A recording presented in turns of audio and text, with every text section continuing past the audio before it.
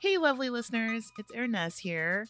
So, we are still gearing up to continue our vintage adventure into season 9. So, in the meantime, I'm dropping a nice little bonus episode into your feed this week from our Patreon.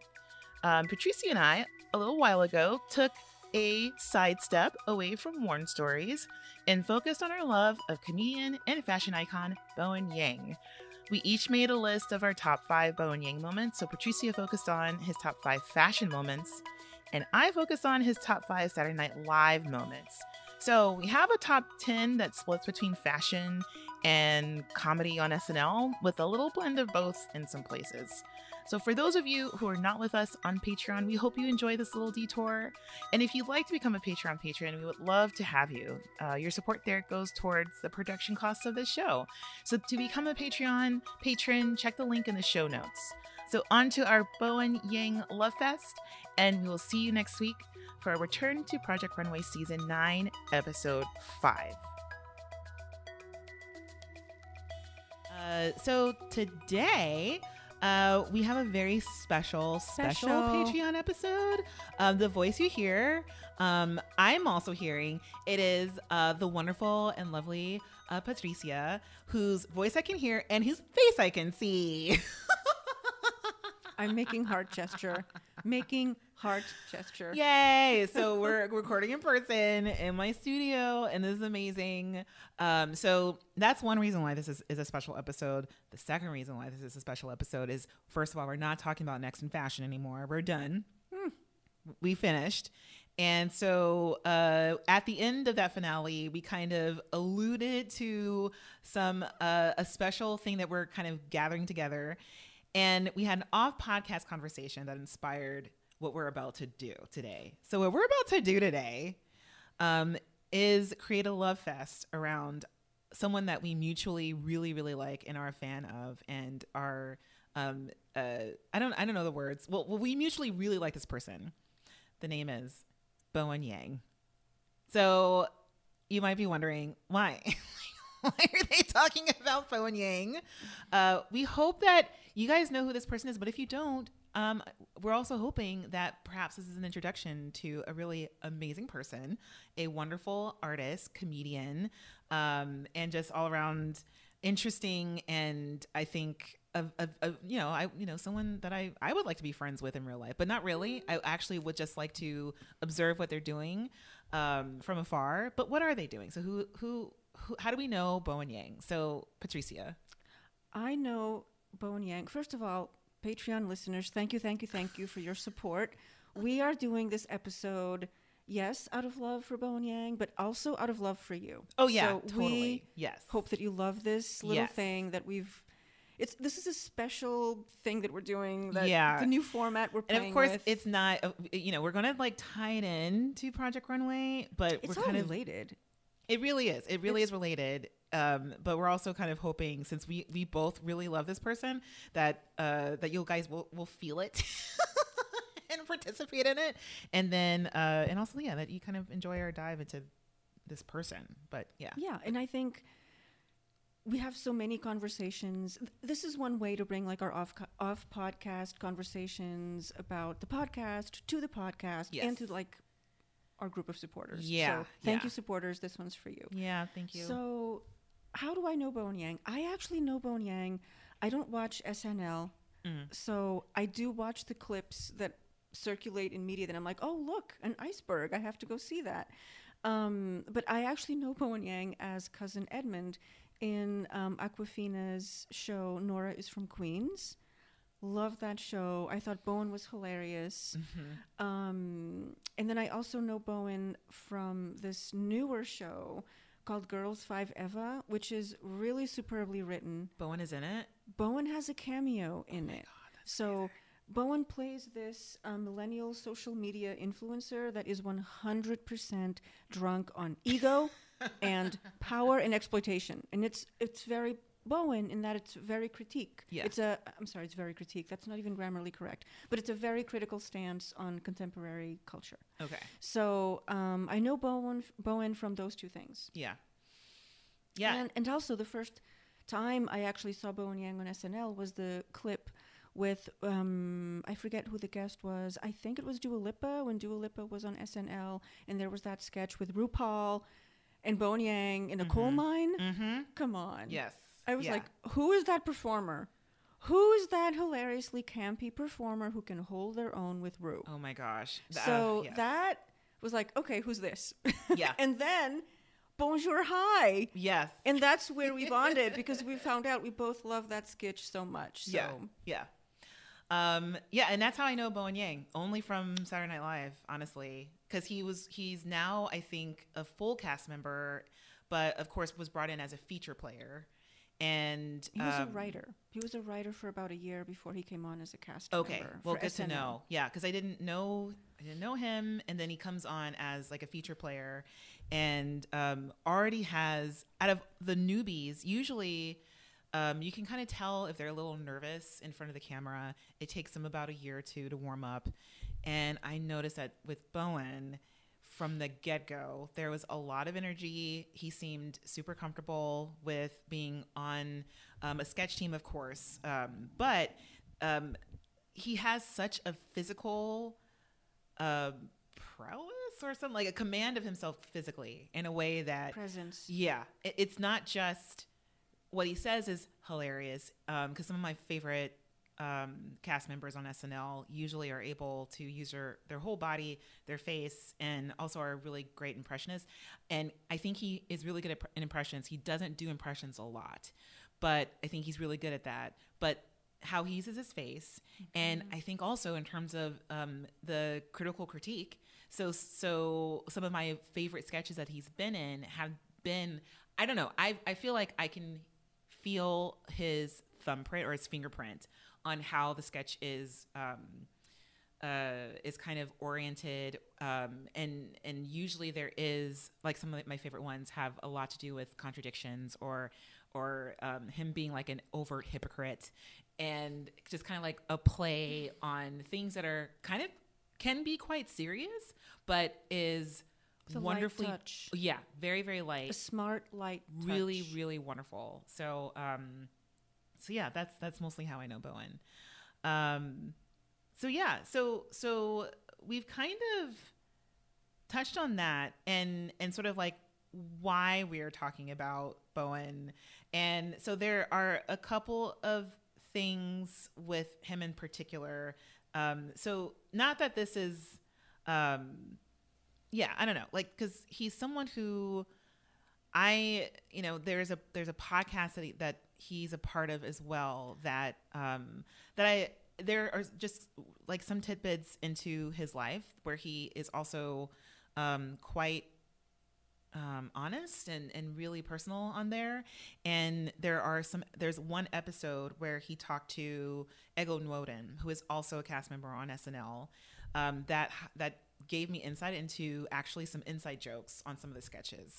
Oh, So there are okay. certain sketches where I'm like, that's an inside joke, only because one of his writing partners is Ego Nwodim. They write together a lot, some sketches on a show, and I just really, really enjoy that. I enjoy that a lot, hearing about him and his process.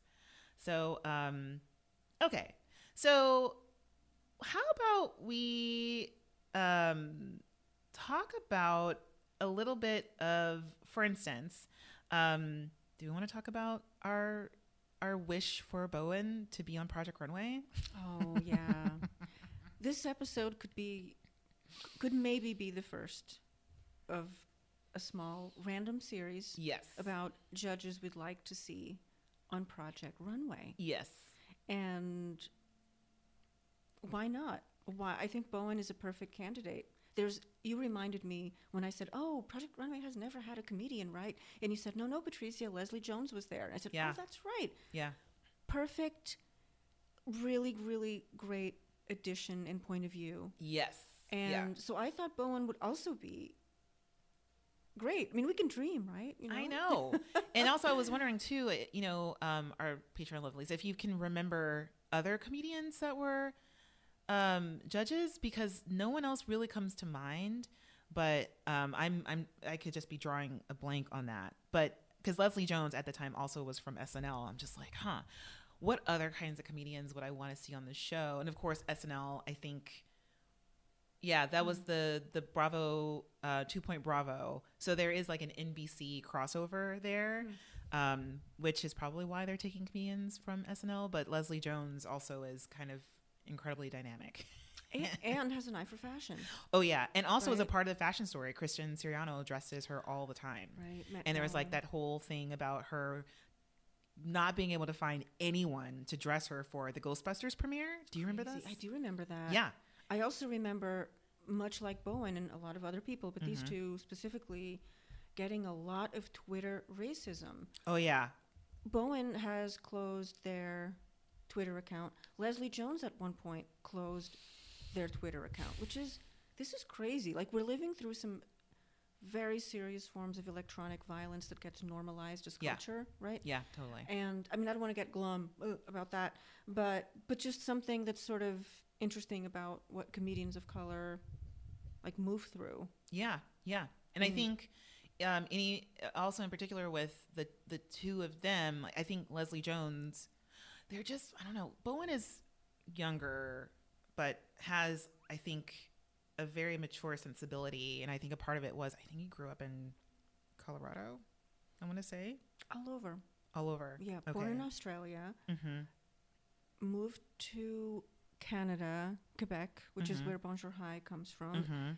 Readers, if you haven't seen Bonjour High, please go Google that right now. It's really, really fantastic. We're going to talk about it. Yeah, right? we're going to talk about it. Yeah, and I have So- the links are going to be in the notes for the show. Yeah, But don't worry. pause now and watch it. Yes. Just press pause, then come back because it's wonderful.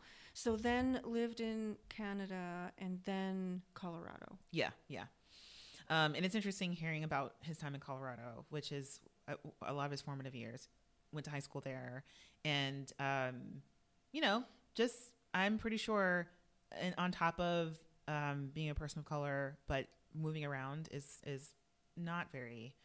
That's a tough way to Grow. to grow and really hard to form relationships. Not that it's impossible, but it's a different way of seeing and relating to the world. A lot of the people that I know who have moved around a lot have this maturity to them that is just really kind of fascinating. And especially if you grew up like as a, like, I know some military brats, they call themselves military brats.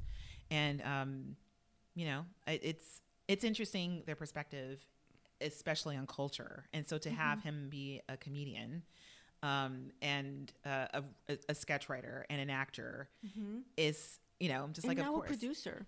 Something about producing, I don't know what, but Oh. like, I'm not like a entertainment I just like Bowen. Yeah. I don't like, but I think, yeah, but also producer. Yeah, yeah.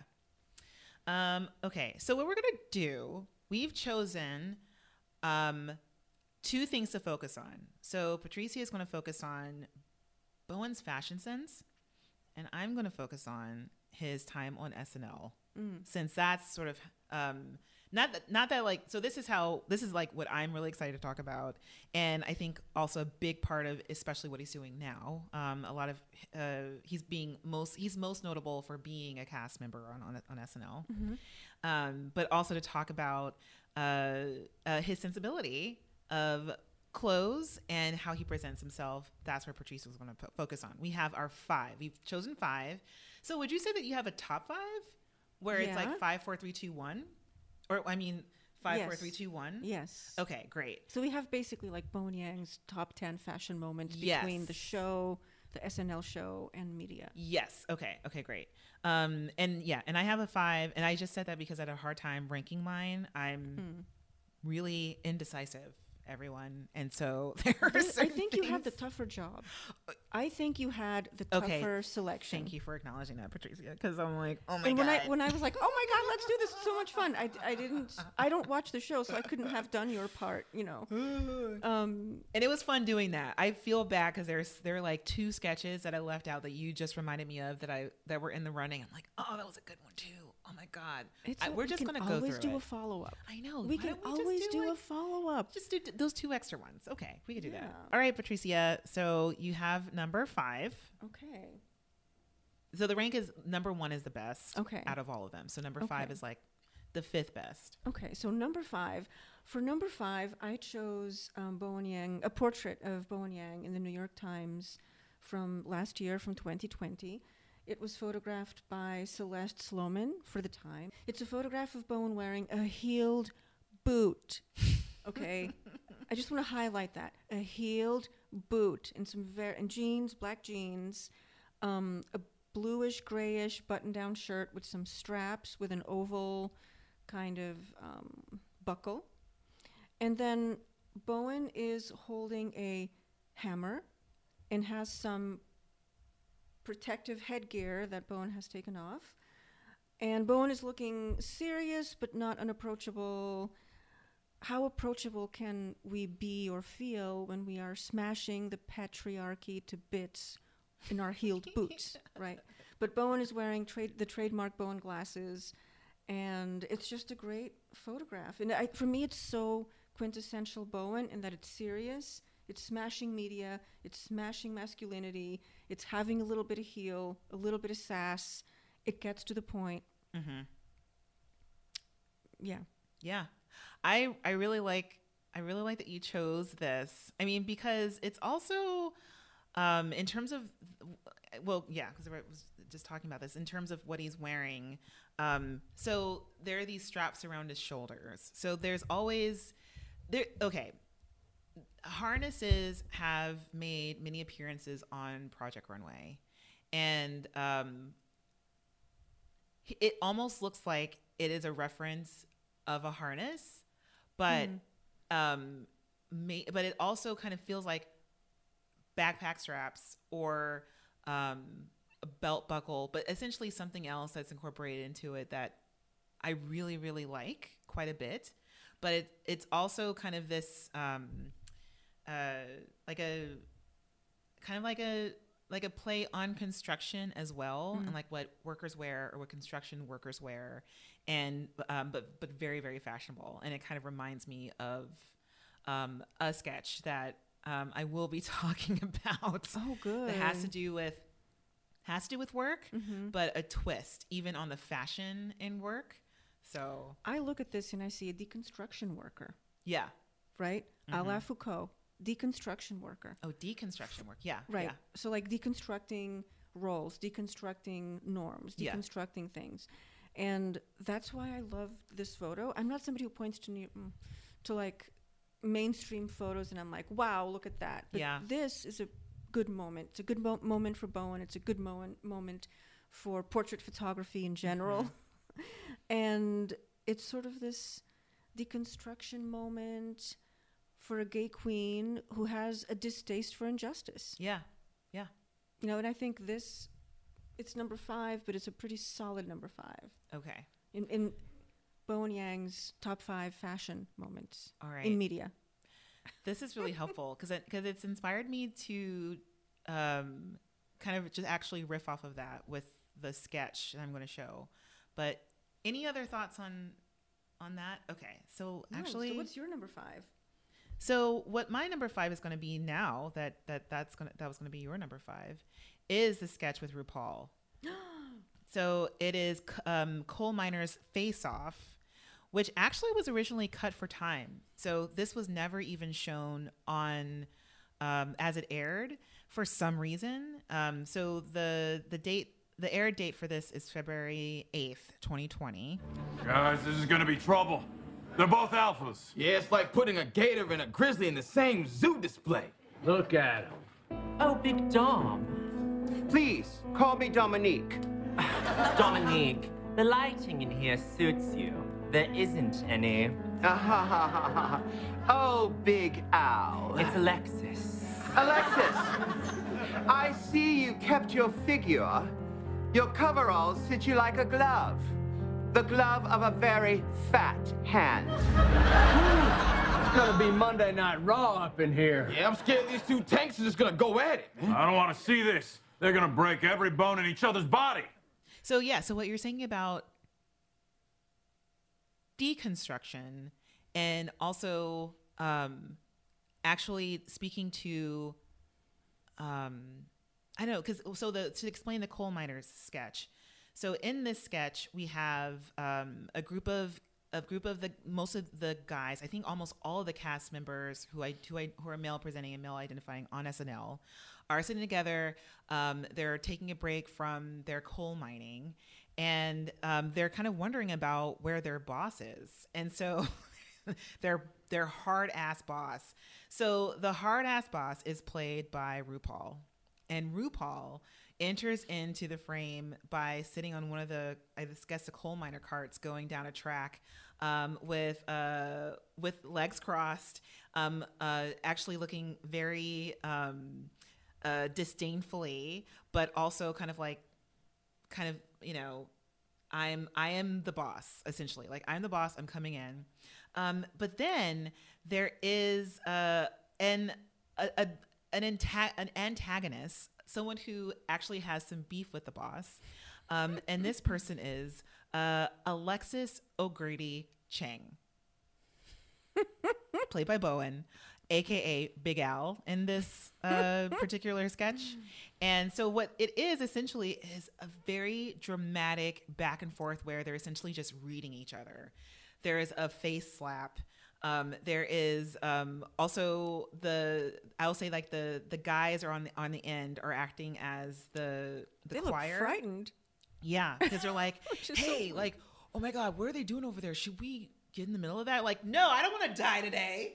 Are you kidding me? I don't want to die. But essentially, because, like, the reading is so vicious and the looks are so vicious, and what they're it is war. It is war, and it's a war of words. Mm-hmm. And at the end, there is a very dramatic slap where Alexis O'Grady Chang slaps the boss on the face, and then he's dismissed because, like, you know, it's like, no, I won't talk to. But as he's dismissed, he's walking off the set and grabs his jacket to go, which is essentially a satin fur-lined cape. And one of the guys from the gallery who's just kind of watching this on the side goes like, hey, no, that's mine. What are you doing with my cape? So yeah, I love this sketch. I love it. I love it so much. There's even, like, a moment where they're sipping tea with each other, like, very disdainfully. There's like I'll put this in the cheat sheet, but love it. And I just kind of love the drama between them being observed, but also just the reading between them, or actually just like the insults that they're giving back and forth. But at the end, that there also is some mutual respect for the confrontation. It's so fucking hilarious. It's great. It's really smart. Yeah. Really smart. So that's your top 5. That's my number 5. Wow. Yeah. And it's floating around. Like, everything is floating. So that, I think that actually was my original 5th one. So I guess that kind of lines up. Yeah. So what's your 4th? You want to do your 4th, and then I do. Oh my gosh. 4th? Yeah. Number 4 is Soul Cycle. Good job. Oh my God. So what's the fashion of the Soul Cycle trainer? I think the fashion of the Soul Cycle trainer is, of course, bike shorts and a tank top, both in black. Is but there also, a headband? No, there's no headband. There's a wig.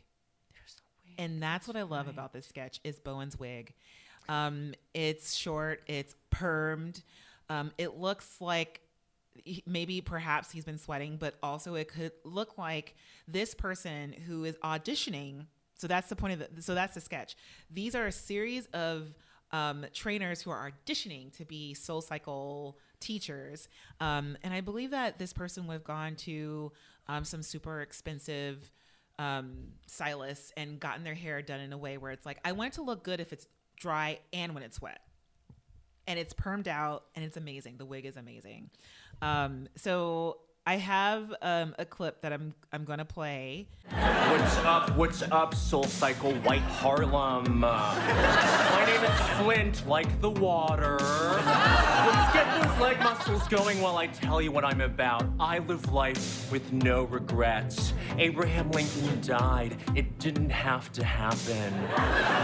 Poor guy. If I would have been there, I would have stopped it. But I wasn't. Will you be? Let's ride! All right.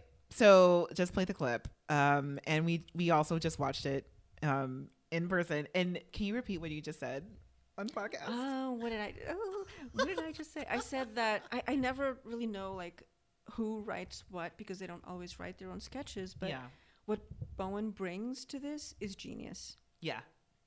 Genius. Yes. It's so like it just hits you really. So in terms of the words, of course, like the words calling this location of SoulCycle White Harlem in particular.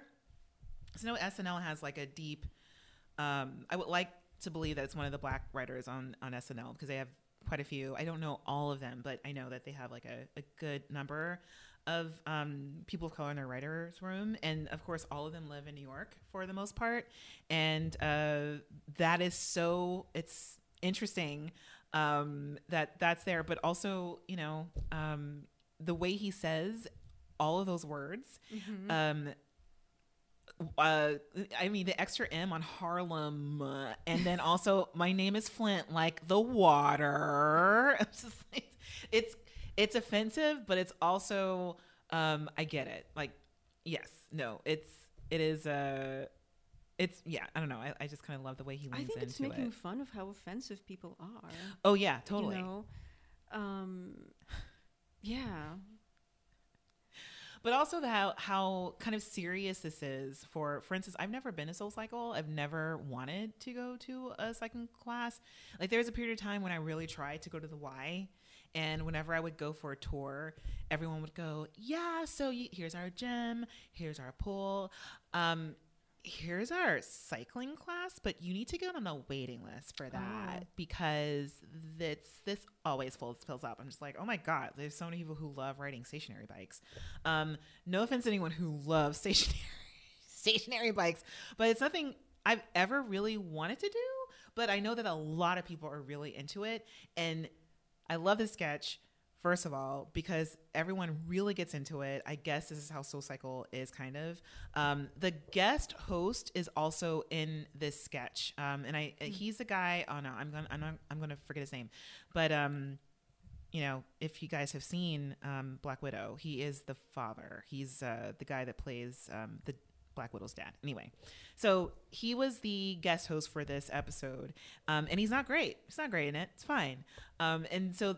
That's also something that Bowen does for a lot of these sketches. If the sketch is a little flat, then Bowen coming into it, and especially for this sketch in particular, where they're literally cycling them out, where there are different auditions and different people. Whenever he was on screen, it was just, I'm just like, oh, I just wish that you could just be the person auditioning for this SoulCycle in the sketch. I get it that we have to have other people, but oh no, whenever Bowen's in a sketch, I'd rather just look at Bowen. Yeah. I mean, I think I've also never been to SoulCycle, and I don't have any plans to. Yeah. And I used to go to the Y to run on the track, but that was actually the Y that I used to go to is now closed. It's on 23rd Street. It's now a David Barton. That used to be a Y. Serious? Yeah, that used to be a Y. With a really nice pool. No, yeah. Oh my gosh. But all that to say that what I find really interesting about like because all of these companies like SoulCycle, Peloton, what's the other one? There's like another one. They all have like trials that you can do and you can see what they're like. But you know, the instructors have to be they have to be personable, motivating. Yeah. But in this format of like, grr, grr, grr. So it must be that performance alone is exhausting. Yeah. In addition to the physical workout. Oh yeah. You know what? Do you listen to Wait, Don't Tell Me? No. Okay. Listen to Wait, Don't Tell Me. They had a Peloton instructor as a guest. So it's a funny news comedy show where at the end of the week is this Garrison Keillor? No, it's not that one. They have like the panel of comedians on there. I would love Bowen Yang to be on that. They have a panel of comedians, and they kind of rag on the news. And sometimes it's actually really harsh. But there's always a show or a game called Not My Job, where they bring on people who are exceptional and amazing, award-winning people, and they ask them these dumb questions. about something that they probably don't know anything about. And they invited a Peloton instructor on. I was like, whoa, this is interesting. What's going on? And this person's super popular. I listen to podcasts with people who have Pelotons, and they mention the same names over and over again. I'm like, these people are actually really well known. Yeah. Now, but yeah, it's really interesting. Yeah, and it's a lot of work, but encompasses so much where you have to be front facing, and also be, I think, aspirational. Yes. So that's why you have to talk about like, oh my God, like if I could go back in time when Abraham Lincoln was alive, I would stop his assassination because I can. You know, like, funny thing to say after what happened in January of 2020, after this insurrection, right? So interesting that there's this. The writing is pulling from all of our moments, like at-home exercise, the insurrection, and the sort of cultural ego of it all, and the sort of performance of exercise leadership. Yeah, and it was like right before, I believe, no, this was a little bit before the lockdown. I just said exercise leadership. No, but it's sort of like, for instance, right now, thinking about the show Physical, which is an Apple Plus show that is about the Jane Fonda era of aerobics and that becoming like a hot thing, like mass available. What do you mean? Like mass market video, right? Yeah, and how a lot of what's in that show is about self-empowerment, or even thinking a little bit about why it became such a phenomenon, but also thinking about those instructors as household names, people that, according to the show, that some women aspired to be, and kind of really did a number on, we're actually kind of like cultural leaders in a way. So I think it's fun to say exercise leader. That's essentially what they are, not just instructors. But yeah. Okay. So that was my number 4. Is it time for my number 4? It's time for your number 4. Okay. So you can look at the photo while I talk about it. So my number 4 is a photograph of Bowen Yang from GQ 2020. The photograph is by Katie McCurdy. It was styled by Ian Bradley, and I want to make a point to say styled by Ian Bradley because out of everything that I've chosen, this is probably the most styled photo shoot that I have, or that I chose for Bowen Yang's top 5 fashion moments in media. And why did I choose this photo? This was not the lead photo in the article. This was like one of the ones in there. But it's a subtle and smart combination of shapes and a subtle and smart combination of the relationships among details that are sort of historically particular to menswear, right? So like there's pinstripe, there's pleats, right? But all of these things are presented with soft contours and muted colors. There's a lightweight mint green sweater. And then underneath it, this lavender shirt with a buttoned up collar peeking up from beneath the sweater. And then we have like white tennis shoes. Yeah. And a white pinstripe jacket. Yeah. Like, cozy, calm, creative. Yeah. The cozy, calm, creative, right? But look at how that jacket, round at the edges, like everything is very soft. It's very soft. I think about ice cream when I'm looking at this. They're so pastel, but also could be flavors. Like the pants look like chocolate ice cream. And, it just kind of looks like it could be a Neapolitan. It's just missing pink. And even with especially with the shoes, but these lines, like I just love the composition here as well. But it's a very soothing photograph. Yeah, it's not how you typically see menswear. It's sort of these are all the qualities that you find in like a bodycon dress. Yes. In a way. Like, I mean, nothing here is form-fitting. Everything is loose and comfortable. Okay, bodycon dress, maybe not. But like sometimes I think that, I mean, especially in this era, like the post-Barbie era, I feel like the consensus, the sort of mainstream consensus of beauty is that everything that female presenting people should be is, for me, it's like almost like they're talking about a car. Everything has to be shiny and curvy and bright, you know, like it's some kind of car, and which is very weird to me. But then you have obviously a lot of fashion that goes against that, where everything is sort of more curvy, but not curvy, but not. I'm forgetting the word right now. It's sort of soft without it being soft tailoring. Yeah. Like, it's not an attempt to take away authority. It's a way to soften authority. Yeah. That's what I'm looking to get at. And there's there. also something that's like what I've really noticed, especially in fashion, and I think I've been thinking about it a lot, because before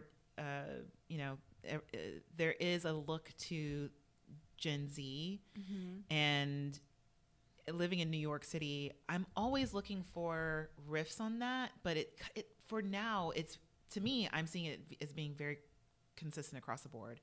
Everyone's in Crocs. Everyone's still in jogging pants, and they love, actually like loose jogging pants. Sometimes tight, yes. There'll be a biker short with a crop top, or elephant pants, or white leg pants with a crop top. Elephant pants, I mean like jeans, so like wide leg jeans with a crop top, and I'm also thinking about, like, we're all going outside a lot more for now, and we've a lot of us have gained weight, or also have gotten used to dressing for comfort rather than to be seen, which is New York City. Like, I think people here dress to be seen and present in a way, and also have that expectation that there's a lot of people looking at me. And I'm saying that because of Bowen's pants. They're so loose and they look very, very comfortable. Like, this whole outfit to me is also very wonderfully comfortable. Yeah. And I'm used to looking at this now. I think this would have been of note maybe last year. This is GQ 2020 fall. Yeah. It's very 2020. 2019, 2018, we would have been like, why isn't he wearing like skinny jeans, or why aren't those pants tailored? Why aren't they shorter? Right. They're too big. Right. But I just kind of think this is very, this is so appropriate. It's really smart. It's just smart. It's subtle, and it's very Bowen. Yeah, I really like it. So that's my number 4. We're moving on to 3. All right, number 3. But do you want to do your number 3? Sure. And then, okay. Ooh. Oh my God, sequins! Oh my God, I love this. Okay, can I say what we're looking at? Or no, you say what we're looking at. I love this. Are you recording? Yes, we're recording. Oh, okay. So my number 3 is, it's actually a film still. No, it's a video still. It's a video still of a video by Matthew Frost, who directed it, but for a designer called Christian Cohen, fall winter 2021. And this is for, like, this video was benefiting the Loveland Foundation. But in this video, Bowen teams up with another actress whose name I don't remember, but it's called A Fashion Thing. So this is a video still from A Fashion Thing. And in this video, Bowen wears Christian Cohen's purple. Would you say that's purple? Yes. Purple sequined pajamas. Yes. And this is number 3, and for me it's a tie, because Bowen Yang also wore this same outfit, the purple sequined pajamas, super luxe, in a in this W magazine spread earlier in the year that was styled by Adrienne Raquel. So in this W magazine spread, Bowen is wearing this pink glowy eyeshadow that is just stunning. It's really, really stunning. So that's a tie. But the video is hilarious, and I chose this video still of Bowen laying with his bottom on the rug, hands behind his back, twirling the feet all around, and it's adorable, it's fun, and that's a fashion moment, right? It's wearing something outrageous and having fun doing it.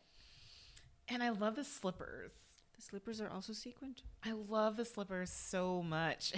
Yeah. Yeah. I mean, ballroom. That's what it's this amazing. I love that. So that's my number 3. Oh, that's awesome. I want to listen. I want to watch that. But that was to benefit the Loveland Foundation. Yeah. Okay. It's like a short 3-minute video. Yeah. Well, to go into my number 3, it actually is a weekend update segment that Bowen did that was about the rise of anti-Asian hate crimes. Look, I'm just a comedian. I don't have the answers, but I'm not just looking for them online. I'm looking around me. The GoFundMe for Xiao Junxie, the grandmother who fought back against her attacker, raised $900,000, which she immediately gave back to the community. That's where we are as Asians. Now come meet us there. In Mandarin, there's a cheer that goes, 加油, which basically means fuel up. I don't know what's helpful to say to everyone, but that's what I say to myself. Fuel up, do more. It's the year of the metal ox, which basically means a car. So everyone get in, buckle up. It's no pee breaks. We ride at dawn, grandmas. Oh, yeah, everyone. Yeah, so this was after, around the time of that of the year, after we had I do believe that this was after the murders in Atlanta of the salon workers, but also after quite a few awful incidences. One where mostly like elderly Asian people were being attacked in New York City in particular. And so Bowen used this part of the segment because I think on Weekend Update, Bowen is there frequently, but wanted to use this segment as a way of responding to that. This is also around the time, I believe, when they were first moving back into the soundstage and filming these before audiences were in. And the date of this, I think, is March 27th of 2021. But what I really loved about this segment is that this is a very, very painful and kind of infuriating time. And in particular for Bowen, he does talk about how he's like, I wish I didn't have to do this. Like, I really wish. But I do know that he felt obligated because there aren't many Asian American voices or Pacific Island voices on SNL. And this is what happens when it's just you, when you're the only one. And there's but for this, he definitely used this as a moment to also kind of, I think, vent about things that were happening to him in real life. So the sketch kind of starts off with him, I think, parodying activist voices on Instagram, where he's like, oh yeah, so I'm going to amplify some activist voices I've heard on Instagram. So one of them posted, let's see, 6 ways to contact your AAPI friends and tell them they're so hot. And they're like, wait, what? Is that really something that they are really posting? It's like, yeah, call your senators and demand that they know that about the lesbian characters on Sailor Moon. And so kind of like really playing with these grandiose proclamations that were happening on social media at the time, but also the fact that this is something that happens all the time. That this has been happening before these really high profile attacks. But also that, this is, there is daily racism that people of color have to deal with, and not just these sensationalized moments where, people with a lot of Instagram followers kind of use it as a way of, like, let's amplify voices. I'm like, well, let's, okay, all right, let's always amplify, or let's always kind of be tuned in. But for instance, there's a part of the sketch where it was clued into, oh, this is general, but it's also personal, where Colin Yost is the Weekend Update person who's asking Bowen and kind of like yes-anding into the sketch, where Bowen is like, yeah, call your senators and tell them that they need to pay more attention to the lesbian characters on Sailor Moon. And Colin Yost is like, wait, so how is this helpful for all Asians? Which is a devastating question. In the context of SNL, it is, of course, in jest, but it's a way of talking about, like, this isn't meant to be helpful for all Asians. Bowen Yang is just Bowen. And Bowen has his own experience, and it's very particular. He's an individual. He's not just AAPI, or not even just that. Like, he's not a generic Asian person, and no one is generic. And in particular with these incidences, it's and I can say as a Black person around the time when George Floyd died, where it's kind of like, now people, mostly white people, care about these things that have been happening for centuries, in a way that is amplified enough that it warrants an SNL sketch, or it warrants some perhaps like some legislation, or it warrants something that's so in the zeitgeist that it becomes something that trends on TikTok, for instance. And so here, Bowen, like, being very, I think, vulnerable with some exasperation, but also very controlled and crafted in a sketch where he talks about, he's like, listen, I don't know how this can be helpful for all Asians. I don't know. And to all of you out there who think that I should find some common ground with a person who would, in his words, punch an Asian grandma, like, absolutely not, because I have a grandma and she is Asian. And if you want to punch her, then absolutely not. Like, lights out on that. Like, fuck you. That's it. You deserve to be put under the ground or whatever. But he also says, he's like, I don't want any of my white friends texting me being like, oh my God, I cried during Minari. Oh, he's like, no, do more, because I sobbed into my boner for Stephen Ewan. Do more. And it's like, which is wonderful, because you never hear about Stephen Ewan. When, I will just say, in popular culture, never heard about Stephen Ewan. I think, shout out to Stephen Ewan, who's also the voice of the main character on Invincible. But this is clued into, like, Bowen Yang finds Stephen Ewan hot and really, really appreciated him being that movie too, when everyone's talking about the grandma in Minari, who's also amazing and phenomenal. But there's also, it's just like a coalescing in a way where he's like, I'm an Asian man. I'm also a queer man. And that man is hot. Also speaking to, again, like, this idea of what's seen as being attractive or as being of note or notable. Him pointing out his attraction to another Asian man, I thought was really, really amazing to put in there. But also he's like, why are you telling me that you all tipped your manicurists well?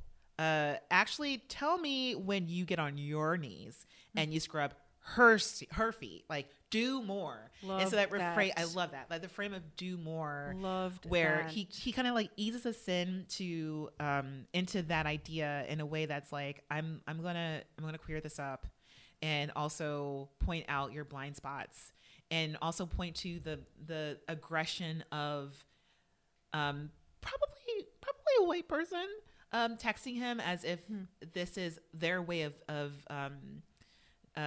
signaling some type of solidarity with him in terms of these things that are also in the gesture are quite racist, but well meant gestures of racism. Yeah. And also, for instance, like, my favorite moment of this, which is in the clip, I'm just going to say it again, where he's like, I don't even want to be doing this segment. Like, I want to do my character gay Passover bunny. Right. But that was so good. Too smart for the show. And I love it. Like, Colin Yost is like, too smart. It was like 20 minutes long. He's like, Colin, you're scared. You just don't want to do it. You're scared. So good. That was so good. And he shouts out Kim's Convenience at the end. Oh, I love that show. That show. Oh, I that can't show watch is that my show. life. Okay, it's not my life. I'm not Asian, but it's like the young girl who's into photography. The parents. It's just like so many parallels. Oh my God, to my life. So many parallels to my life, which is also why I can't watch it. Oh my gosh, it's also very different. It's very very like, very I different. grew up in Canada. Like, there's a lot of things that I don't relate to. Like, things that are new to me, but just also totally relatable. I mean that. Did you ever watch American Girl? No, I don't think I did. Such a good show. Okay, I'm going to mention that in a second. So Yeah. So I'll listeners, this is what we do all the time. Like, oh, what about this wait. one? Yeah, Like, what about that? Uh-oh. And usually, like, we sync up and we like a lot of the same things. But yeah, that's my number. That's your number that's three. That is fantastic. Yeah. So wait, is it time for your number 2 or for my number 2? It's time for my number 2. Okay. Okay. So my number Number two. two. Number two. Number Number two is two. getting up there. I know. And again, like they're kind of floating around. This is kind of I think it's a controversial pick, but it has a lot to do with how else I know Bowen Yang. But it's a Sara Lee bread sketch. Is this the work sketch? No. No. Oh, okay. Maybe I haven't seen this one. No, I don't think you've seen this one. Okay. And it's the Sara Lee bread sketch. It's with, I believe it's with Cecily Strong and the guest host who is at that time Harry Styles. And the reason why it is number 2, it's floating around again. It's not necessarily like the second best, but it's because this is where they're using the inside joke between Bowen and Ego. And what's Bowen wearing in this sketch? Bowen is wearing a very generic suit. This is the one where there isn't anything like super fashiony about it. I'm just slipping it in there because they say, okay, so essentially the sketch is about the Sara Lee bread Instagram account specifically. Harry Styles plays an employee who has taken over the Instagram account, but kind of is super inappropriate on it. It's not for work. Not for work. He's very moody, very much kind of like an emo type person who confesses way too much on Instagram. And uses the Instagram account to do that, and also kind of stalks guys as well. So he stalks Nick Jonas, leaves like a really inappropriate text message. Also stalks Julio Torres from Los Spookies, if you guys remember Los Spookies. Stalks him on there. And the Instagram messages are inspired. I would like to believe that Ego had a lot to do with this as well. Yeah, that's actually why we brought you in today, since we flagged some activity on the account that's been a little off message. Oh, I don't think so. Well, for example, why did Sara Lee comment on this picture of Nick Jonas saying, "Wreck me, daddy," and then comment again a month later with "Destroy me, king"? I see what happened. I've been mixing up the Sara Lee Instagram account with my personal Instagram account. Mm-hmm. Yeah, we figured. And Sara Lee has also been obsessed with this random guy with only 200 followers. Yeah, for him, Sara Lee commented with a few eggplants, water drops, a train, and a ghost emoji. And that's a reference to... Getting railed to death, yes. See, the worst part is this guy didn't even like Sara Lee's comment, and that's really bad for the brain. Oh, I didn't notice. Well, I think you did, because 3 hours later, Sara Lee commented, "Why no response?" Again, really bad for the brand. Yeah, Nick Jonas won't like Sara Lee's comment, fine. But some random fashion twink? Yeah, Sara Lee's feelings were hurt by that. It's okay, though. Well, the other component to this is you've been captioning the company's images with your own voice, too. Here's this one. So you should have written something like, "Sara Lee fact, our Texas toast is part of a delicious grilled cheese." But what Sara Lee actually captioned was, "Feeling really depressed after threesome. What was supposed to be a fantasy ended up more rejection, must get rid of toxic in community."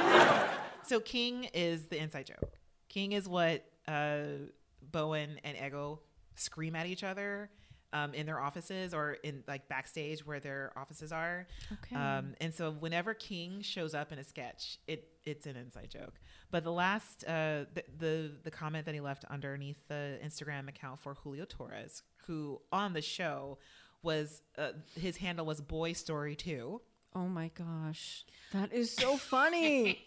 That is so funny. I thought this was going to be way more about carbs. Oh, no, not at all. I think it's so hilarious that it's the bread. It's Sarah Lee Bread Instagram account. But no, apparently. But I do feel like that's also an inside joke about this because it was like it's a super, super gay account here, particularly. Okay. So for Julio Torres, with whom the Harry Styles character is really into, the note goes, a little moody after being used. This is also like kind of X-rated. A little moody about being used. Why do guys freak out when I ask them to spit in my mouth? Need a real king that can handle. It's 8 a.m. and have to go to hell job at Sarah Lee after this. A little in my head after another threesome. So that's also like the mood of the entire sketch. And also how this kid is using the Sarah Lee Bread Instagram account. Wow. So they're in a meeting. Harry Styles is in a meeting with Bowen and Cecily Strong. And they're just like, hey, guy, what's going on with the Instagram account? It's looking a little different since you took over. What is this? Can you explain? And so, yeah, so that's essentially my number 2. That is pretty great. I don't think I know this sketch. I think I have to look It's a it deep up. cut, yeah. So, all right. Okay, Your my number 2. Yes. Okay. Right. So let me show you my number 2. Here's the photo. I'll talk about it while you look at it. Ooh. Oh, Ooh. wow. Ooh, wow. What? Yes. Oh, my God. Isn't it, though? Oh, this is nice. Isn't that I wonderful? love the whole design of The this. whole Even thing. the font with his name. The whole This is thing. crazy. I'm screaming. Look at that screaming. necklace. Look at that. Okay, what's this? What are we looking at? So We are much looking sequence. at Wussy magazine out of Atlanta. I love And this. 2021. It's pretty recent. Bowen is photographed here for the cover and for an interior story. Photographed by Justin J. Wee. And in this photograph, Bowen Yang is wearing a black tights dress, a hooded. Well, is it a dress? Not really. It has tights. I mean, does it have tights? I don't see it. It looks like see it could it? be a dress. Okay, so it's a or dress. Or maybe a gown. But the most important thing is that it's a hooded garment. The garment is hooded. It's hooded in the shape of lips. Red, glittery, sparkly lips. And Bowen's face is framed by these lips. Yeah. So this photo was my number 1 for a long time. Then I was like, okay, no. Let's just think about this a little bit. So it was my number 2. Yeah. And it's all about the neck. It's Look so at that neck, the face, the gesture. Yeah. It's camp, but check the restraint. Gosh. Right? I mean, with the necklace, it's really. A little necklace. Oh, yeah, he's wearing his earring. Yeah, I'm always looking for the earring. It's sort of like, I think about this photo as like Bowen Yang quietly shooting out of a camp cannon, just streaking, like the sky with like shine.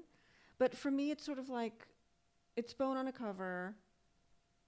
Bowen is fucking up the canon of comedy by making it personal. Yes. Like making it personal, taking it personally, meaning like, again, not pretending, acknowledging Asian history, acknowledging how Bowen is moving through the world as opposed to trying to fit into a mainstream discourse that has no room for him. No.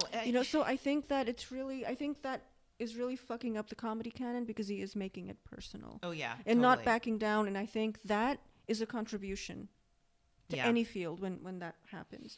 But I think by not pretending to be ambivalent about real life experiences and using this cadence, this wonderful cadence that I really like. I like Bowen Yang's cadence because at one point when I was younger, like teenagey, I had a cadence like this. It was beaten out of me because it was just like not serious, not this, not that. It was femmy, it was this, it was that. But I really like how, I don't know, it's just a very perfectly like audible cadence for me. So I really like the Bowen Yang TM cadence.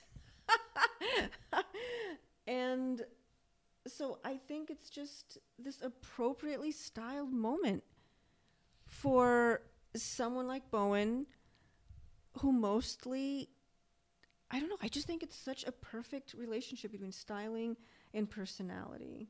Yeah. And I think more and more, like what I love about this moment, and we're sort of living through these, like this, we're living through a lot of transitions. And I'm not someone who should be speaking on like global fashion transitions. I don't know. Like that's not what I'm looking at.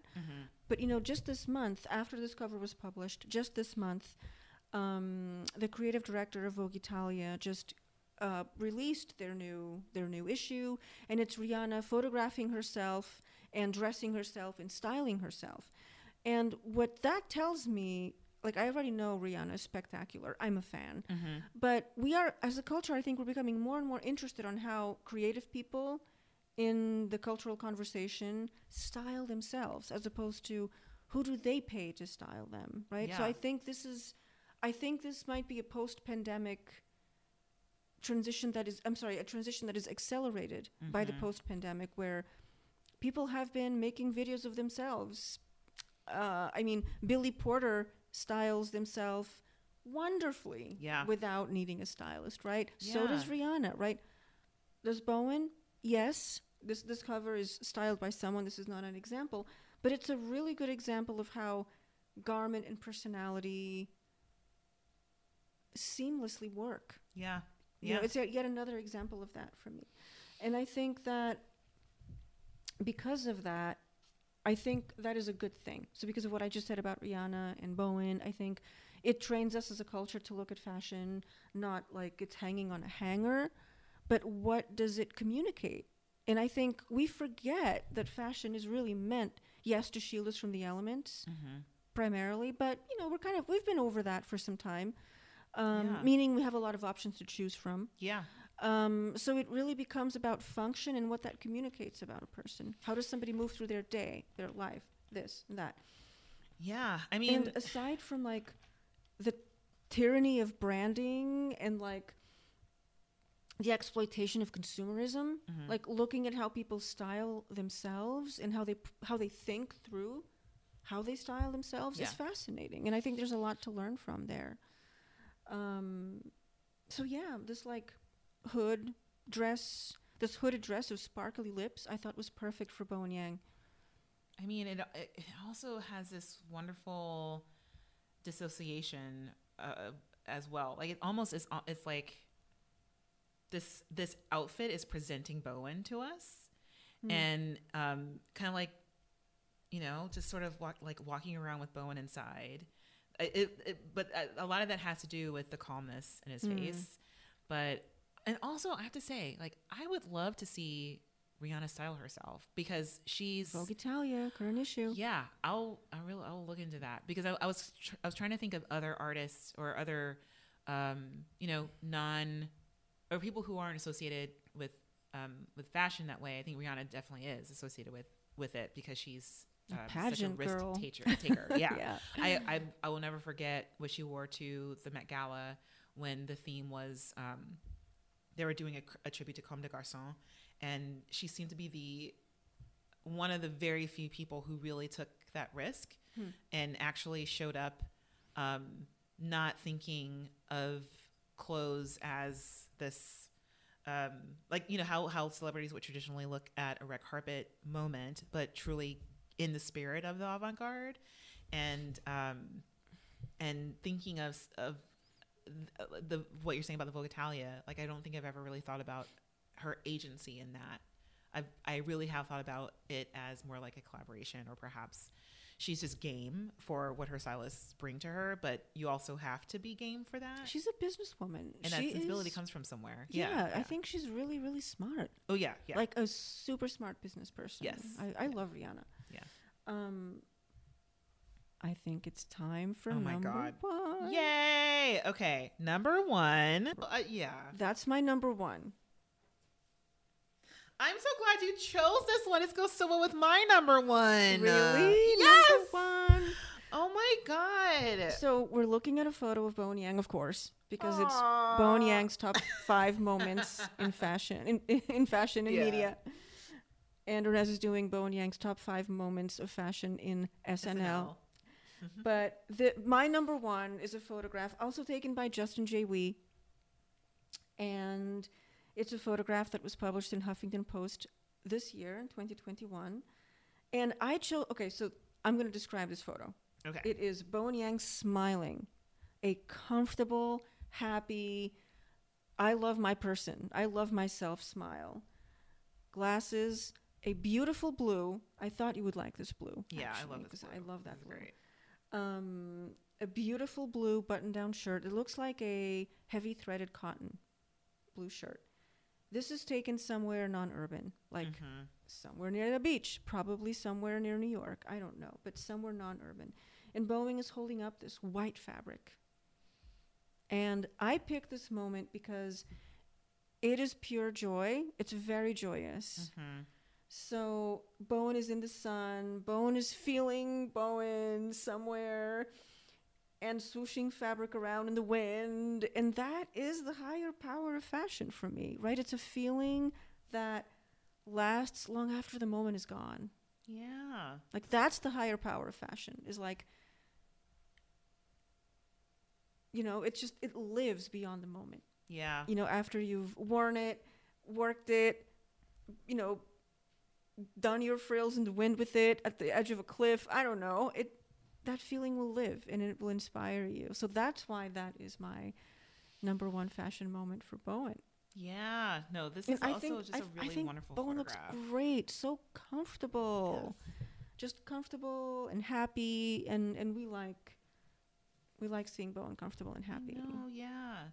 I mean, because the other photo that you showed before. Oh, it's from the same photo shoot. Yeah, I had a visceral reaction to that. What do you think about it? I love it. Do you want to talk about it? Yeah, This was my first number one, but then I thought, eyes closed, maybe the smile is like more charismatic. I mean, they're both charismatic, Yeah. but They're both really nice images. yeah, the photographer. I like this photographer a lot. And that's something that as us as photographers, and also who sometimes have to begrudgingly have our photos taken. I mean, for me, I'm so bad. I am. I'm yeah. a really bad subject for portraits.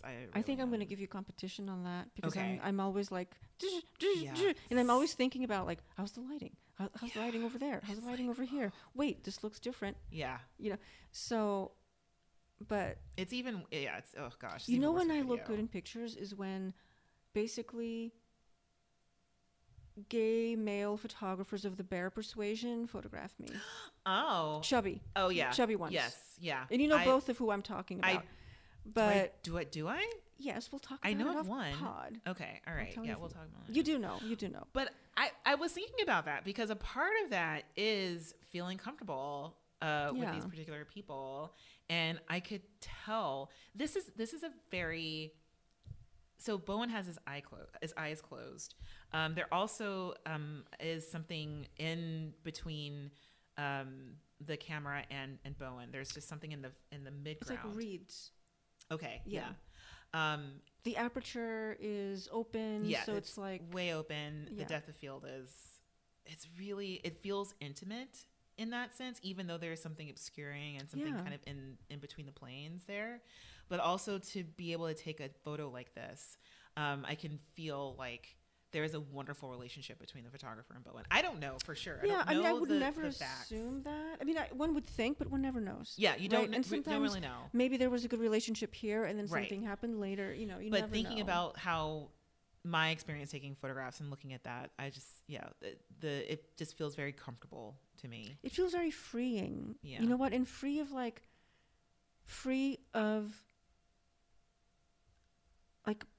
perceptions worry. Yeah. Like so much about getting photographed is Yeah. like, how is this going to be perceived? Am I going to look like this? Am I going to look angry? Am I like, for example, I always look so serious on my photos. Yeah. Because I'm nervous. I'm often nervous. Mm-hmm. So I think to be so free of self-perception, Yeah.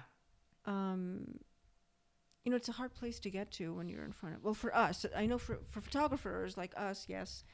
And Bowen, I think here looks really, really comfortable with himself. So Yeah. something we like to see. But again, it's the feeling. That's my top Yeah. fashion moment picture because of the feeling that feeling. fashion gives us. Yeah. The feeling that fashion allows us to embody that outlasts the moment that we wear the thing itself. Yeah. I really, I totally agree. I agree with that. It makes me happy just saying that. I'm so glad you chose that as your number one. Are you? Because I feel like number two Could have been a number one. It could have been, but the reason why you chose it as number one, I really like that. Oh, because thanks. It actually helps me understand. I feel like I always learn about fashion from you, so that's a really like helpful thing. Because I'm just like, oh yeah, that's right. That is something that's really important about fashion. The feeling of it. The feeling of it. So, For me, it is. Yeah. You know. Yeah. And I also realized that. But it's why people buy what they buy, right? Yeah. Not always. I'll say I'm learning to do that. Yeah. I personally am learning how to do that. But I'm really, that's another thing about being in New York a little bit more now. And actually missing that. Cause I've been living here for quite some time, and it's just been really nice to kind of see what people are wearing and how people are going outside, and that's another thing about seeing these trends of like the similar things that people are wearing, but also the comfort in this new style as well.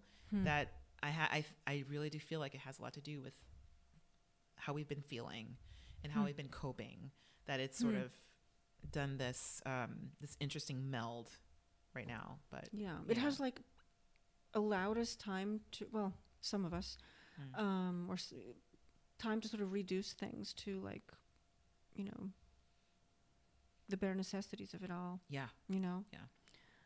But now I'm like, what's your number one? Or no, my number one. Your number one. No, because I realized that I've been leaving out the fashion because I'm really into, and I actually took out some fashion moments because I didn't like the sketch as much.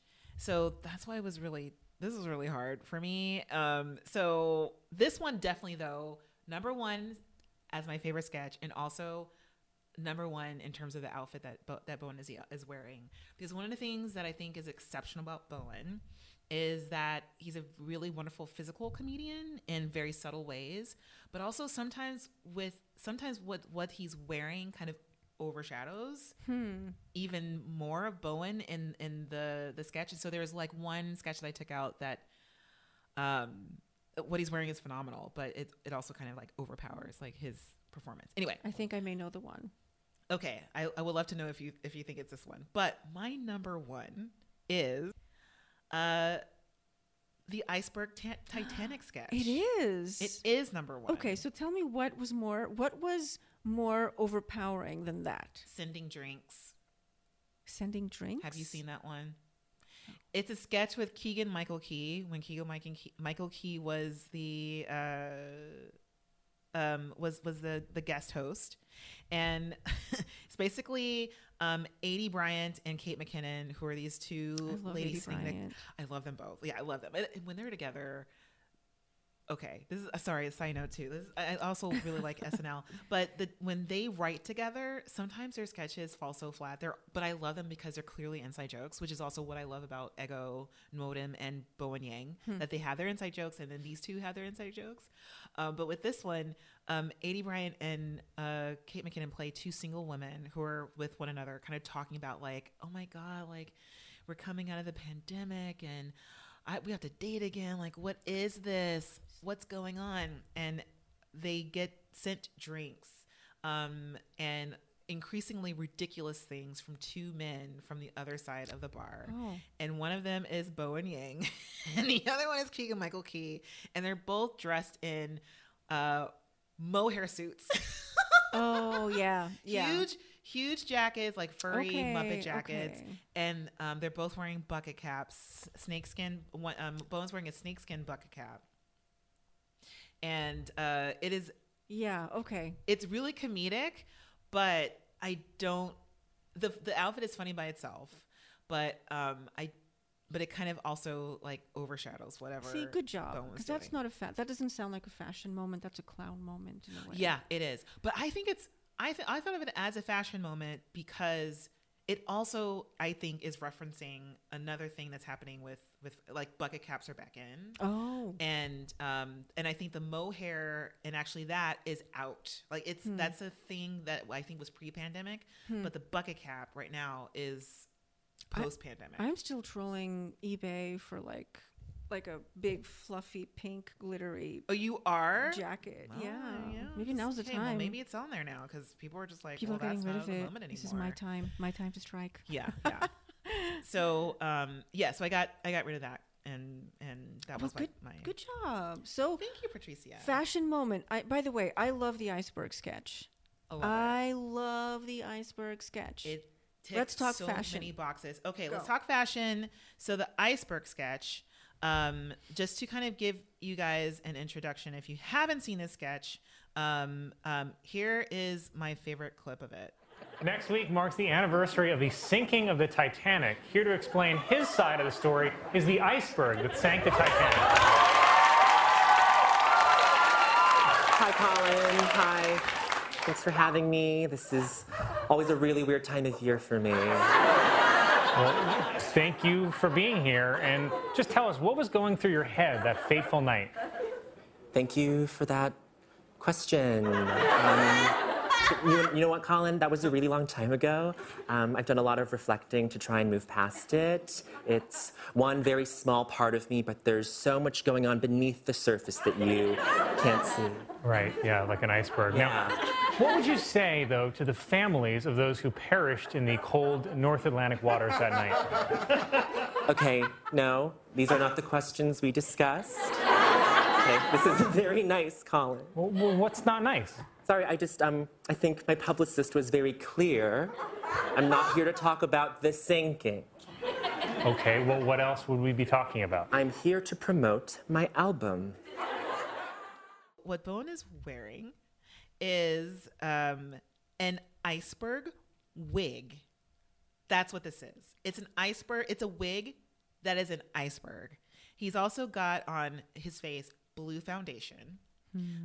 And an ocean blue turtleneck that also is kind of what ties it together is a very like an ice white blazer that has sequins on the lapel and sequins kind of like sprinkled throughout it. So Bowen is playing the iceberg. It is the anniversary of the around the time that this was posted. So what date was this? It was around April 12th or April 10th, 2021. And the Titanic sank April 14th, 15th, 1912. So Bowen is playing the iceberg who has been summoned or is actually using this this commemorative week of the sinking of the Titanic, not to talk about the sinking of the Titanic. He doesn't want to talk about the sinking. What Bowen Yang, the iceberg, wants to talk about is his album. He's on an album tour. He's promoting his album, and the name of the album is Music. That is the name of the album. And so what was that? That might have been my mobile. I'm sorry. Oh my God. I thought it was like what instrument is it? No, it's totally fine. I was like, oh my God. Sorry, there, it's like, my like outside? No, it's like my UFO sound.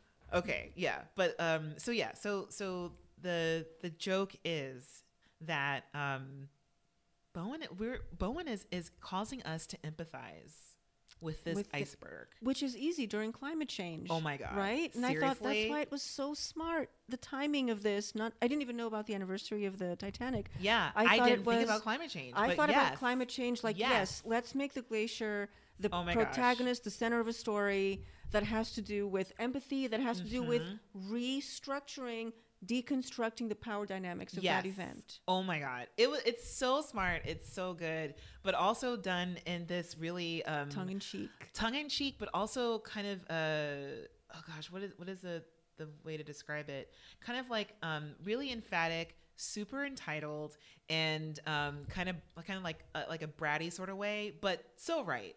Everything he's saying is super right. It felt majestic. And you know what? Oh, interesting. It felt majestic to me in the way that nature is majestic. Those icebergs are phenomenally majestic. Yeah. So I felt like it was appropriate. I thought that Yeah. realness was very appropriate. Yeah. Because it's see, for me, that's not appropriate for a human. That's appropriate for an iceberg. Well, I think it's appropriate. Well, okay. Well, for instance, this is the line that to be like that entitled for an iceberg. Okay, right. For a human, not so much. I mean, because they're talking about where he's like, Colin, it's Colin Yost. So this is a Weekend Update segment. So Colin Yost is there again, which I love because they rag on Colin Yost as the white guy, and it's so fun. But anyway, Colin is just like, hey, so I mean, but it is the anniversary. He's like, are we really going to talk about this? Okay, let's go. Okay, listen, they bumped into me, all right? And I say, I'm sorry, which is insane, which is like such a great line because it's something that happens in real life where the person who certain people are habituated to just apologize for existing. Yes, exactly. So when it's the other person's fault, and then which also I think is I've mostly experienced this as a gendered thing where I don't really say sorry a lot, but a lot of I do have some friends who say sorry way too many times. And so that's what I loved about this thing here. It's like they bumped into me and I said, I'm sorry, which is insane. But it's one of those things where I'm like, it's so good. And then what he does is he pulls in, of course, like the tropes, or not the tropes, but scenes that we are probably very familiar with that are directly from the movie Titanic, which I haven't seen. What? Oh my God! I've never had an interest.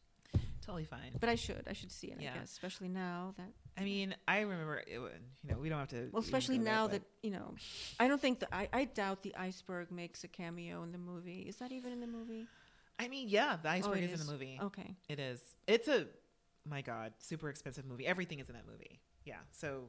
And who knows? And I think that's actually a good point because one of the lines that he goes like, yeah, and then they're like playing the violin and yelling, and then there's like the scene of the old people laying on the bed waiting to die. And who knows? That movie was so freaking expensive that probably was true. They probably researched the crap out of this and was like, this actually happened, and I'm pretty sure. Anyway, but what I love is that the iceberg didn't show up to talk about the sinking. He's not wearing this fabulous sequined icy white blazer for to talk about this tragedy that he had nothing to do with, apparently. Like nothing to do with. It was the water that drowned them people, like not the iceberg. And also you built a bad boat, essentially. You built a bad boat. That's not the iceberg's fault. But he really wants to promote the album. And he's very proud of it. It's 12 tracks, no skips, I swear to God. And he gets up, and this is the thing that I also chose this as my number one, which I want Bowen to do in every sketch, even if it makes no sense. It's just like rub his hands all over his body. That's just what I love it when he does that, especially when it makes no sense. That sounds great. But he's promoting an album. The iceberg is promoting an album, and it's amazing. And it's got to perform it and got to feel it out and got to do it and sell this freaking album. And it's called Music. It's called Music. I wonder if that's a Madonna reference. Music. Oh my because God. she also wore this white blazer on the cover. Really? Yeah. Oh my God. I mean, maybe, I wouldn't be surprised if it was. I mean, if anybody knows that Madonna has an album called Music, it's Bowen Yang. Yeah. Yeah. But not my favorite song on that album. Oh, but it's one of her like reinvention albums. Like she was just like, another one of those things. Yeah. Oh yeah. But it's also something very Scandinavian to just be plain. Like my music album is called Music because it's music.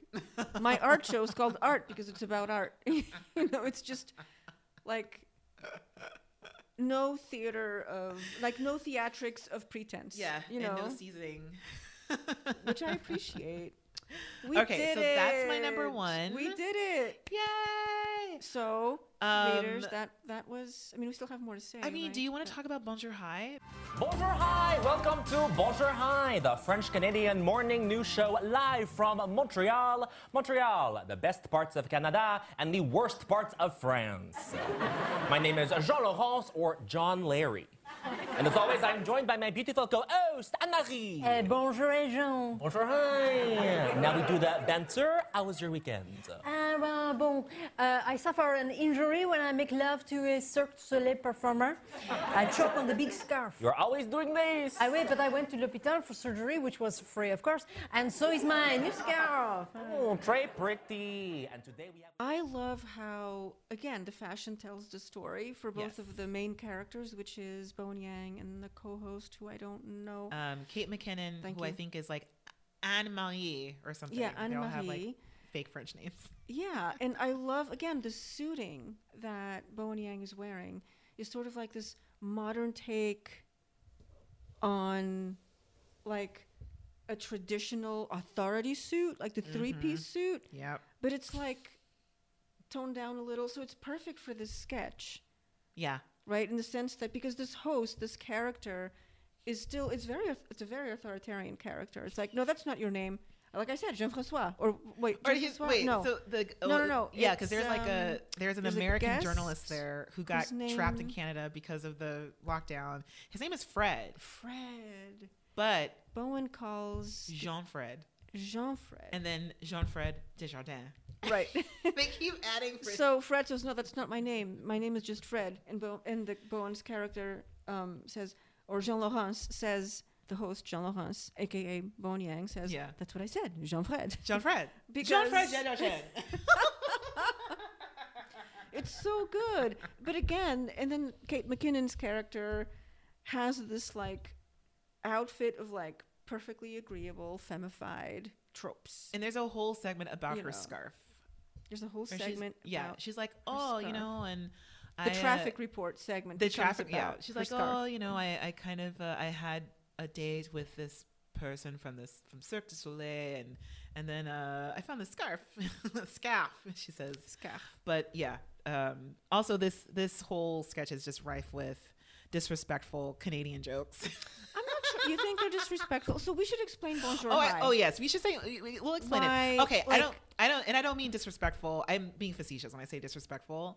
I think it's they're cramming in a lot of like cliche, like very cliche things about Canada. But I also think that there's a little bit of a translation. It's specifically very Quebec. Oh yeah. But Because- there's also like a general.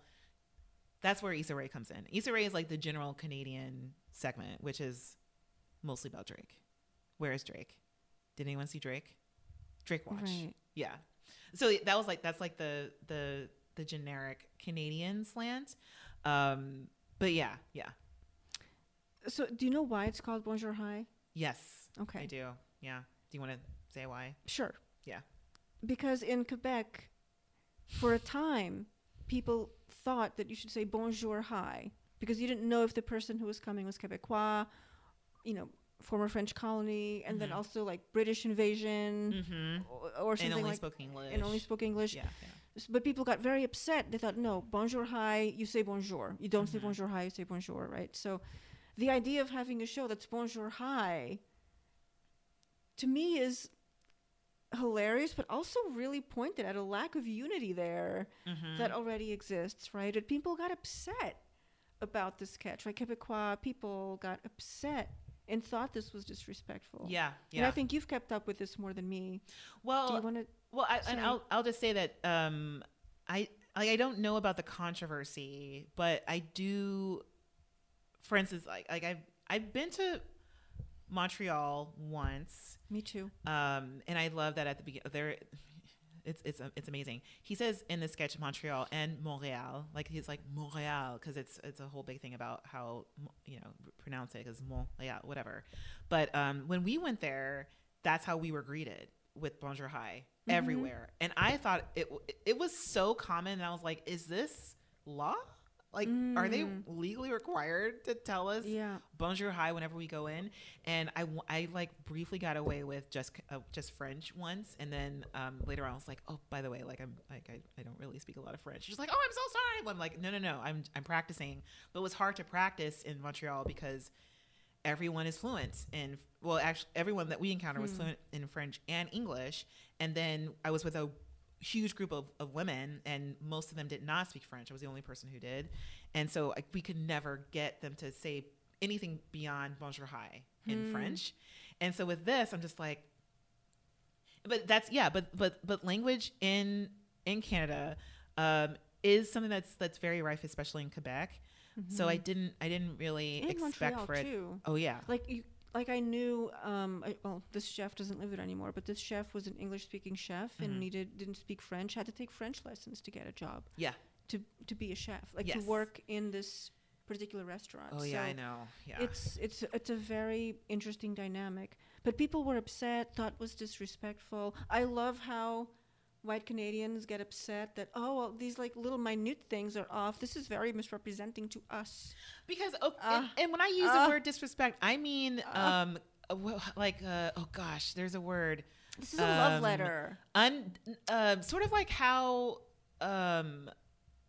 Monty Python is sort of disrespectful to England. You know, it's like there's a deep knowledge of both Canadian culture, but I think also American culture, because in a way it felt like kind of I need to be using a different word for that, but kind of like very like making like poking fun at what we might know as what's Canadian, right? And also poking fun at the things that I think Canadians are also like very proud of as well, but choosing just the most popular things that would cross over, like Cirque du Soleil, and Drake. then Drake. Or Drac. Oh, Drac. Drac.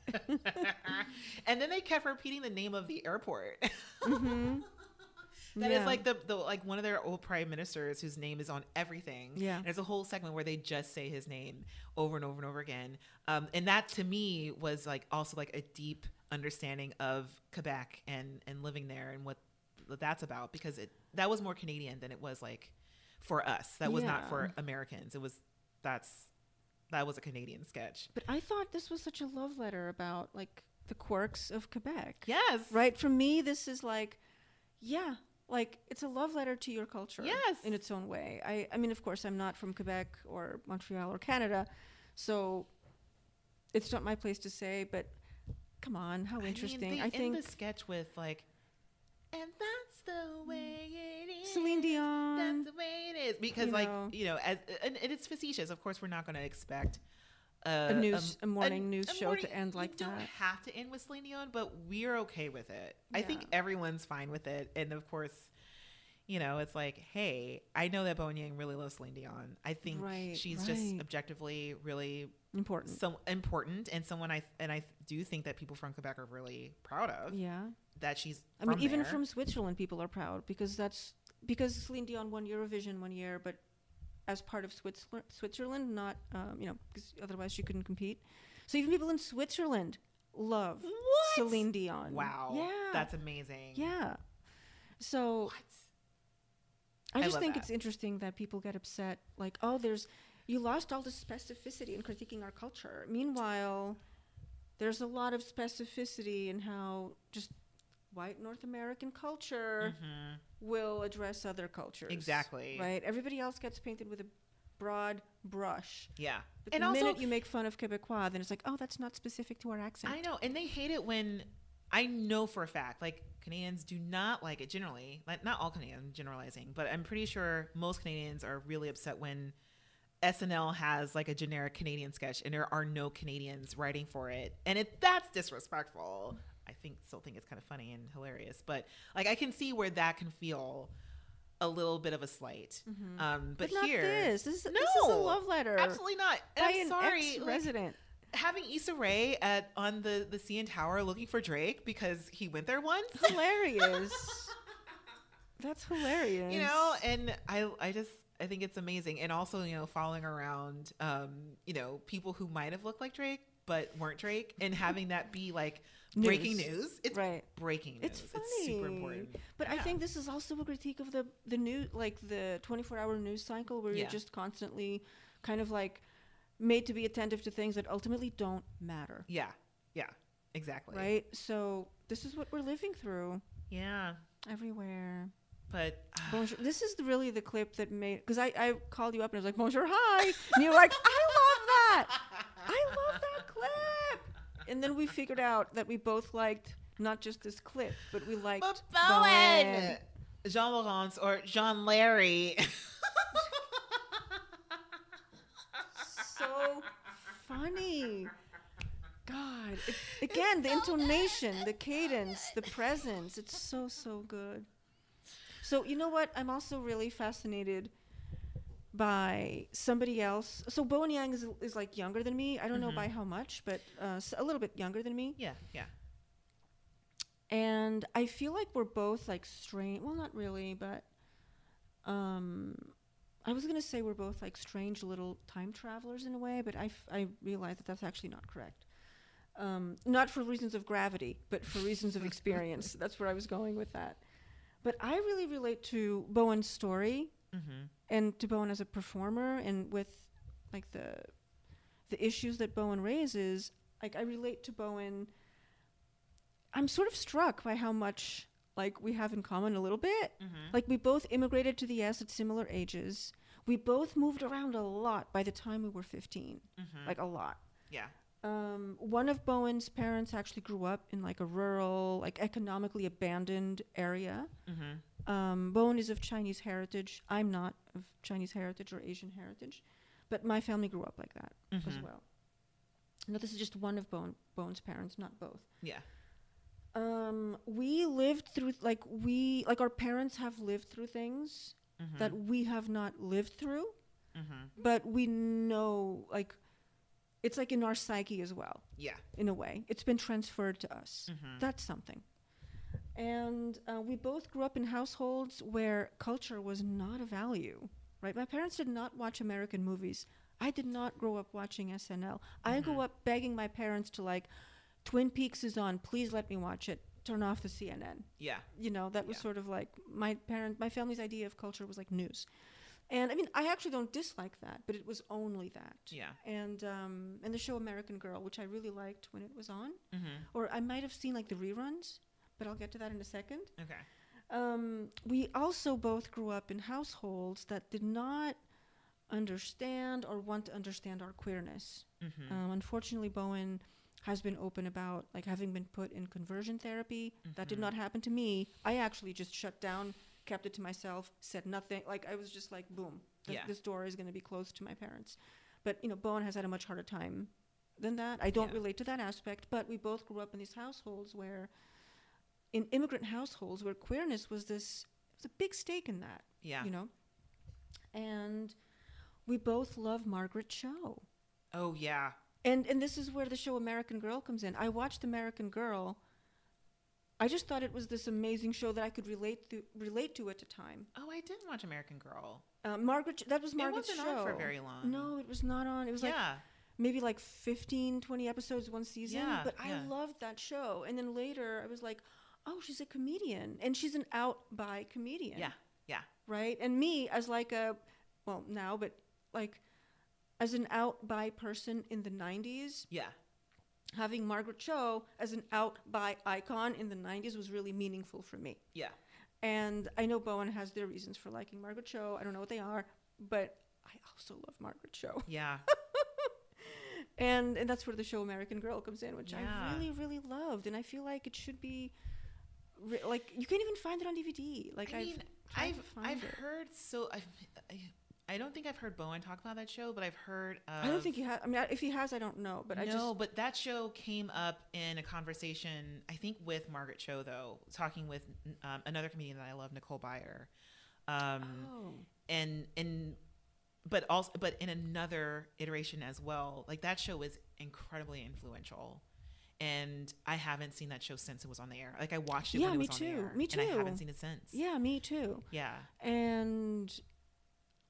yeah, but Margaret Cho has been such a powerhouse to grow up with. Yes. As a queer person. Yeah.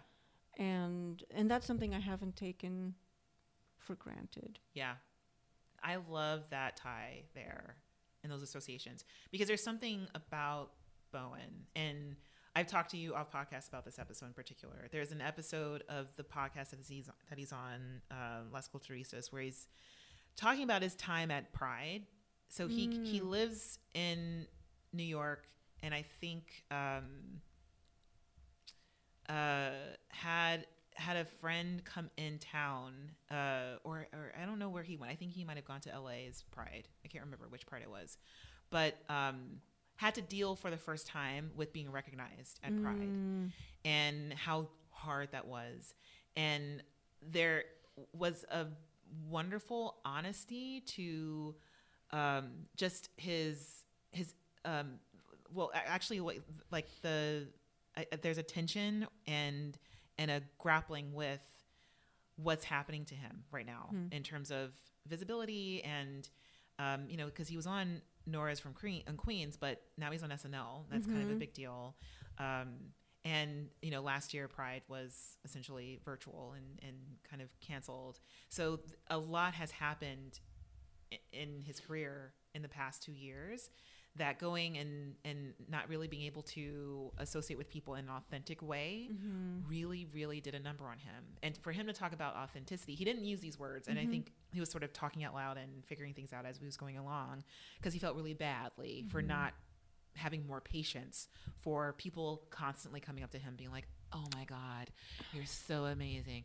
Oh my God. He kept thinking like, I don't know you and you don't know me. And what is this? Like, what is this? And I wish that we could sit and have a conversation where you could actually tell me why you like me so much, because you don't know me. Like, you see me on SNL, but you don't know who I am and what I've been through and all the work that I put in. Like, hearing him talk about the struggle with people only getting a slice of him and thinking that's all of him was just really, really wonderful to hear. Because, I think hearing someone like him struggle with and really dealing a lot with this authenticity, but at the same time, I want to reach through my iPhone and just be like, you don't have to apologize for that. You don't have to apologize for that. It's totally fine. I was really proud. I heard the episode. And I was really proud of, like, good for you, Bowen, to not live in fear of some kind of social media backlash. And again, I'm saying this, but like, Bowen just existing has produced a social media backlash founded on racism and all kinds of inappropriate stuff. So, but I feel like protect your spirit. And I think this is exactly like this story was so like vulture culture. People like just attaching themselves to you because of what they can get out of you. And that is very sad. I'm nowhere near the level of Bowen in terms of like cultural recognition, but in the last couple of years, I had someone come close to me. I thought we were going to work well together, and that person was completely extractive. And I wasn't expecting it. This person is a professional.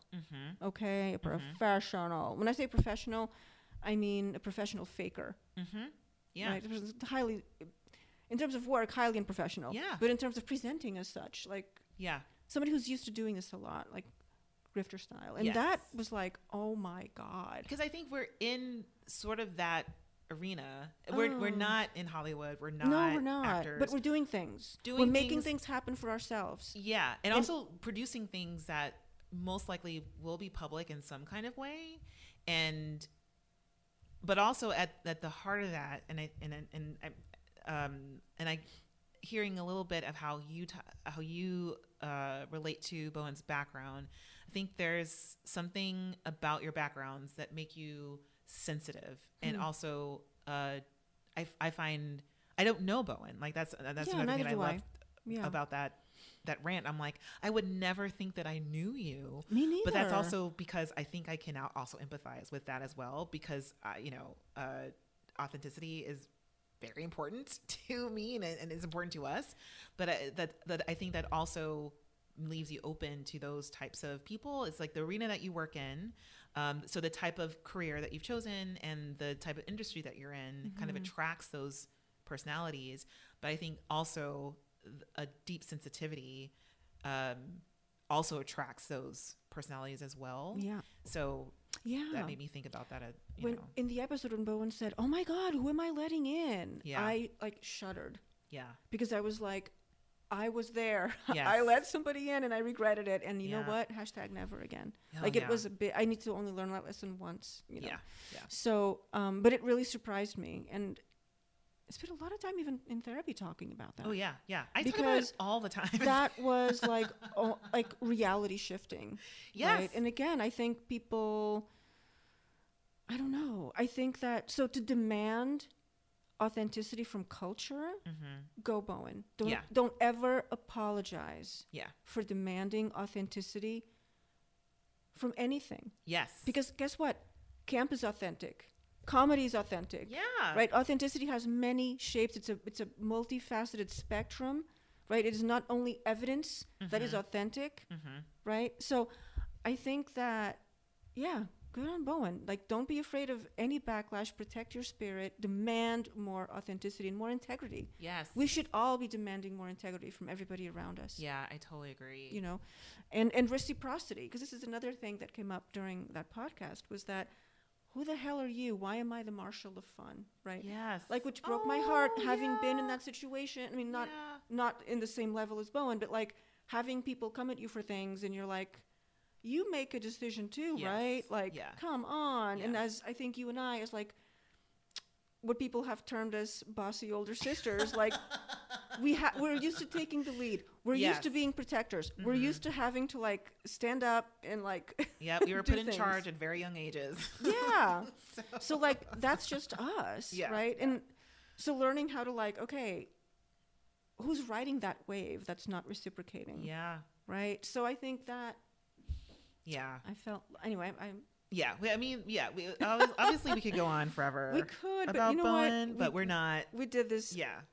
I loved your top 5. Oh, I loved your top 5. I loved you. Did a really good job pulling Thank fashion you, from the Patricia. sketches. Thank you so much. Loved I really, it. really appreciate it, and thank you.